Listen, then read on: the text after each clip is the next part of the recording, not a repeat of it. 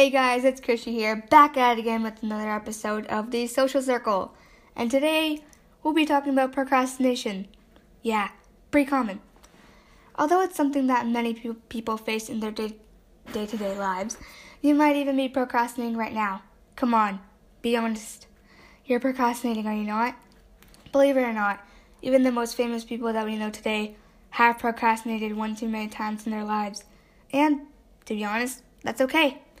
It's okay to procrastinate sometimes, and procrastination usually happens when we don't want to finish a certain task, or just work that we think we're going to be able to finish soon, but just not now.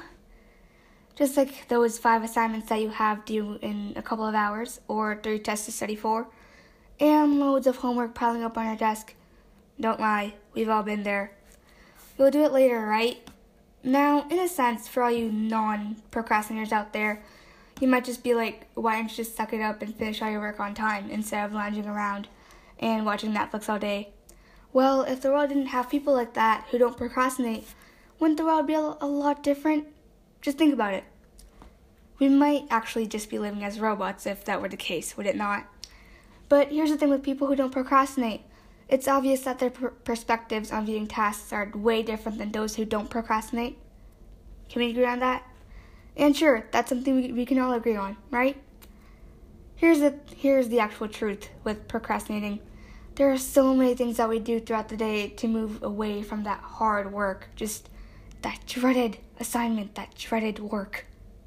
It's just so tempting to scroll through Instagram, to scroll through your Twitter feed, watching random YouTube videos that may not even be remotely connected to what you're given, or just binge watching your favorite shows on Netflix. Don't lie. You've done it before, haven't you? The life of a procrastinator actually moves pretty fast, believe it or not. At 3 p.m. when we come back from school, we all say that we'll do our work as soon as we step foot into our house. Here's the harsh reality. Procrastination will never really let you do that. And procrastinators will never do that, actually. Instead, it's an endless cycle of go to school, go home, and avoid homework, eat, panic and start homework late in the evening, at 7. Okay, 8. Okay, probably at 9 or 10 p.m. Or just even the morning that's due. Or just do that and go to bed late. Probably, yeah. And just repeat that cycle every day consecutively and consistently. And there you go. You're a master procrastinator. Amazing. Great job.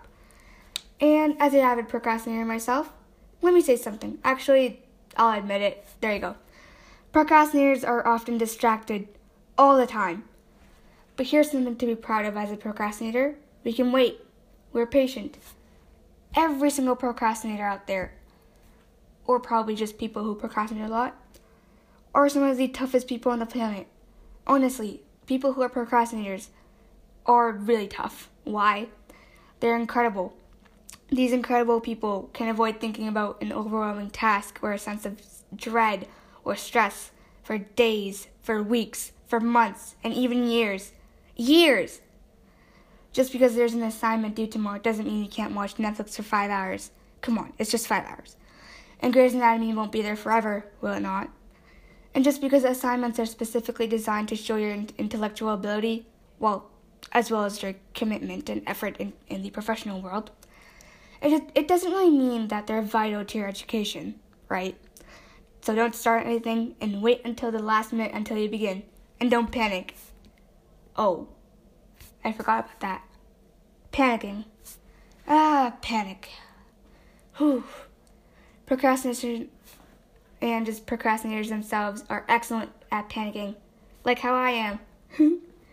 They can look stressed, slip in certain conversations, or comments about their massive piles of homework, or their ridiculous professors into any single conversation, or they can yell at their roommates for no particular reason, or they can just blame their problems on everyone else in the blink of an eye.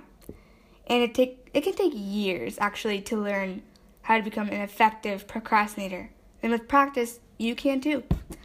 When your assignment deadline hits, your group meets, or your project becomes overdue, start working as hard and as fast as you can, because all that motivation you've lacked before should come rushing back to you in an instant, which will motivate you to complete all your work that you've been putting off. the adrenaline will really help you to focus and nail all those details that you've missed in your assignment. Okay, here's a little something with promises. And as a procrastinator myself, I can relate. Promises are essential to an everyday procrastinator. If you promise to never procrastinate again, chances are you'll last for maybe 1 or 2 assignments? Come on. You haven't really done that ever. But every procrastinator knows that meeting deadlines aren't really the greatest thing as hanging out with their friends or just watching that Netflix show again. Just binge watch it, do it. Or maybe even playing a game until 2 a.m. You'll be back. Promises may bite back at you. So here we are, ending this bite-sized snippet of an episode. And so if you're an avid procrastinator, or not, it's likely that you may have related to something that we've said about panicking about your last-minute assignments, or how patient us procrastinators can be at doing our jobs, or as quickly as our day goes by. It just doesn't feel like enough, does it? And here we are, ending this little episode off with a positive note that, hey, procrastination is everywhere. You've done it before, I've done it before, everyone does it. Don't be afraid to procrastinate once or twice. It's okay. And I think that's it for this episode of The Social Circle. Tune in next week. Goodbye.